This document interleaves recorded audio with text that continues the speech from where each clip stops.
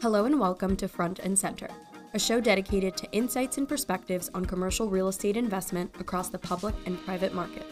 For more information, please visit centersquare.com. Welcome back to another episode of Front and Center. I'm Moriarity, Senior Investment Strategist and Global ESG Lead here at Center Square. And joining me today, as usual, is Scott Crowe, President and Chief Investment Strategist, along with Rob Goldstein, who's a Portfolio Manager on our Real Estate Securities team. We're headed really into the thick of earnings season for the REIT market here, and we'll be hearing a lot of real-time updates on real estate fundamentals on the ground across core and alternative property types. So Rob, thank you for joining us today to share some of your thoughts on kind of expectations as we head into earnings season. Thanks for having me. Nice to be back. Yeah, so we're getting really into the thick of things here this week. What's the general sentiment for the REIT market overall? Yeah, I would characterize the sentiment as negative based on where the 10-year has been heading. I think that higher interest rates are just not conducive to real estate in general. So we've seen REITs react accordingly. We think that a lot of that is priced into REITs, especially relative to private real estate. In terms of fundamentals, things have been holding up okay. I mean, it really depends on the different sectors across real estate, but things have been okay. If you look at the macro economy, we're adding jobs, retail spending is still strong, but there's certainly some mixed signals coming from there as well. If you look at credit card delinquencies, we're at a high going back to 2012, I believe. So I would say fundamentals okay to mixed, and of course, interest rates not very conducive. Hey, Rob, let's talk about industrial real estate. Obviously, it's been a pretty hot part of the real estate market and been pretty resilient in the face of those rising interest rates that you just mentioned, with, I think, the largest sort of negative difference between interest rates and cap rates. And a lot of that is reflecting the fact there's a big mark-to-market built in to industrial NOI, given the market rent growth we've seen in recent years. But some of the new news we've just gotten out over the last week from the REIT market is that might be changing, that market rent growth might be stalling out. So maybe talk to the audience about what we've learned and just share with us how the stocks have reacted. Yeah, happy to. And a couple of the larger industrial REITs were among the first to report. So we do have some fresh data there. Prologis being, of course, the largest industrial REIT. And they're pointing to fundamentals moderating a bit. And it's hard to determine how much is driven by demand pulling back to some extent, how much is due to new supply being delivered into the market. But effectively, what they're communicating is that market rent growth has more or less stalled out. I think they said maybe 50 or 60 basis points of market rent growth sequentially into the third quarter, and then they expect something similar in the fourth quarter. So you can think about the second half of the year as maybe a plus 1%. And this is coming off of years where we saw double-digit rent growth year after year. So certainly a moderation. It's hard to determine where it heads from here. Deliveries will be elevated for the next several quarters. That being said, if you look at starts activity, so new construction beginning now today, which would influence maybe back half of next year deliveries, they are down somewhere in the order of magnitude of 65%. So we should have a nice pocket from a supply perspective in the back half of next year. So that's one half of the equation. The other half, of course, is demand and the economy. And I guess that's anybody's guess. But at least from a supply perspective, you could see a little bit of tightening in the industrial market maybe in a year from now. And I guess maybe, Rob, speaking of that supply picture, I think fundamentals, for the most part, like you mentioned, are kind of okay, right? There are more fundamentals that are impacted, but that's really being driven by some of these pockets of oversupply that we're seeing. You mentioned industrial, and that too is kind of a submarket by submarket conversation where we are seeing some of that pressure from new supply. But one of the other things that we're really watching is the supply coming into the multifamily sector across the Sunbelt region. So what are your expectations across the residential REITs coming up here?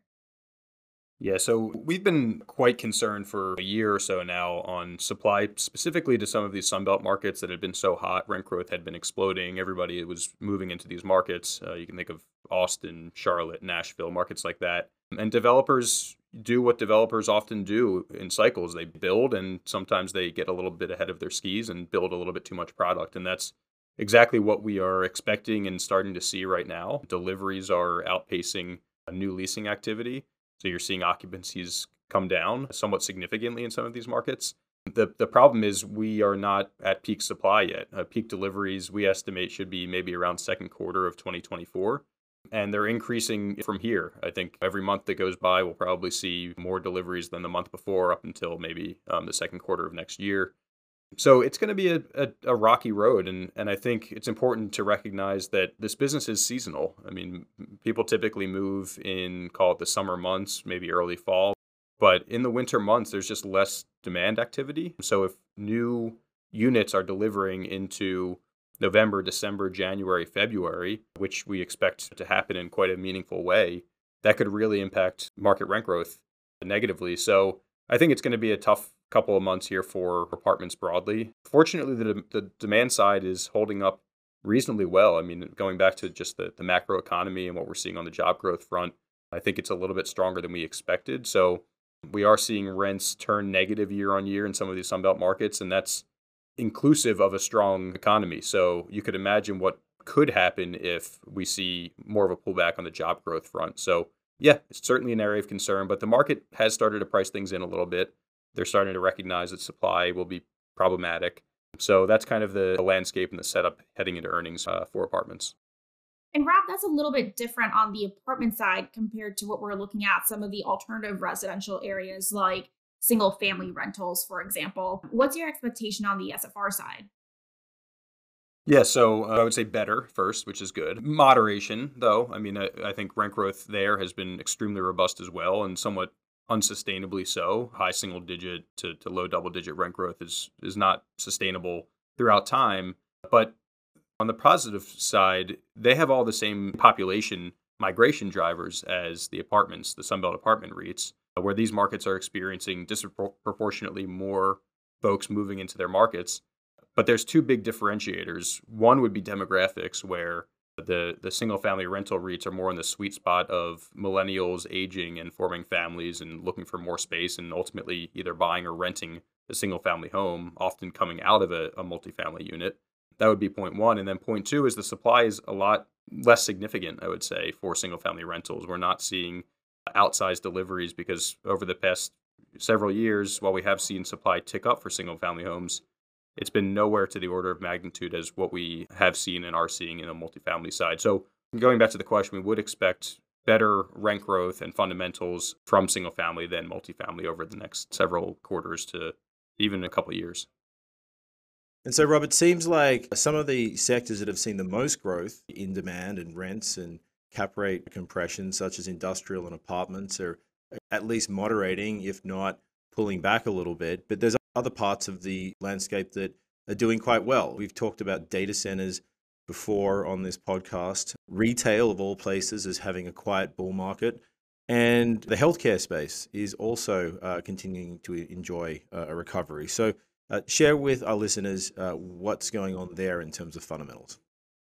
Yeah, sure. There, certainly are pockets of strength here. Data centers, as you said, Scott, I would put at the top. We actually just got industry leasing data for the third quarter, and it was extremely robust. It set a record by quite a wide margin, actually.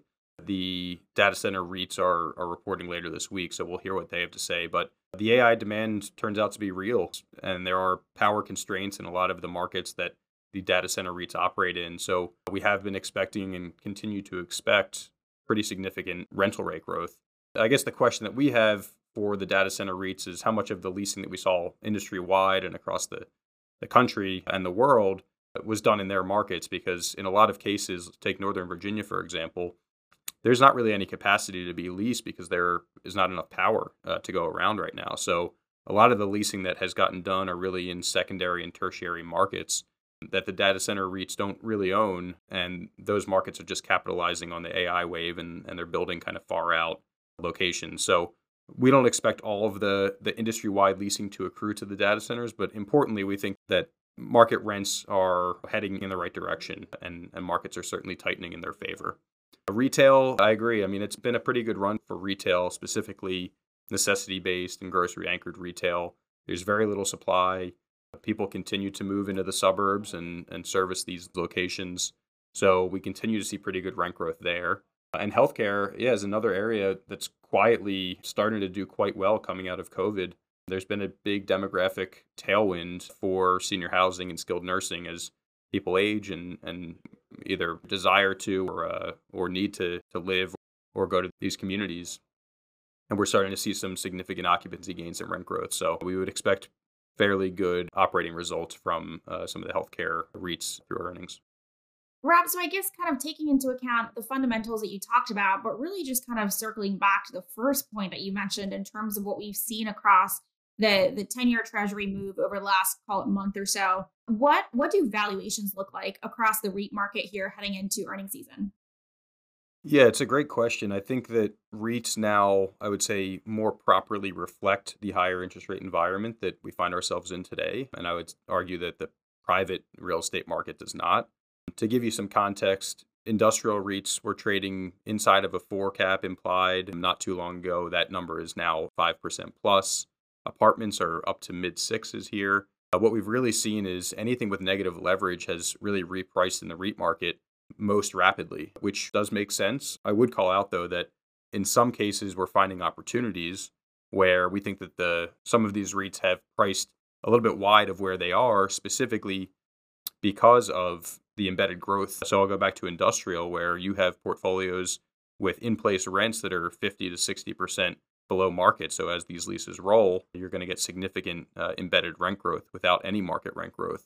So today you can buy that industrial portfolio at, call it a 5 to 6, even higher cap in some cases, and you're going to get significant growth. So despite the fact that your going in yield is somewhere in the ballpark of maybe the 10-year treasury, you have pretty set it and forget it growth over the next several years, assuming no market rent growth. So I think that to answer the question, we've seen just a big repricing, and now REITs reflect a new reality that maybe the private market does not.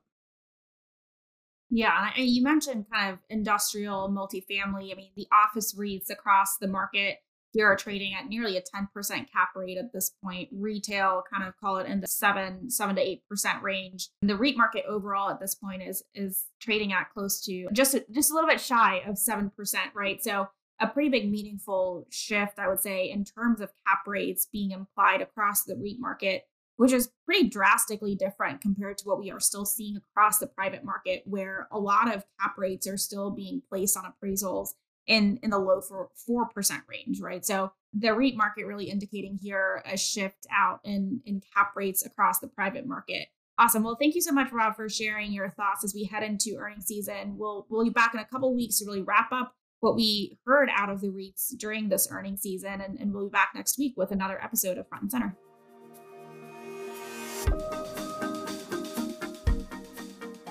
Thanks for listening to Front and Center. You can subscribe on your favorite streaming platform, and please be sure to leave us a review. To stay up to date, you can visit our website at centersquare.com to access our thought leadership, sign up for our mailing list, or contact our team. We look forward to hearing from you. The content of this podcast is informational only and represents the viewpoints of the presenters at the time of recording.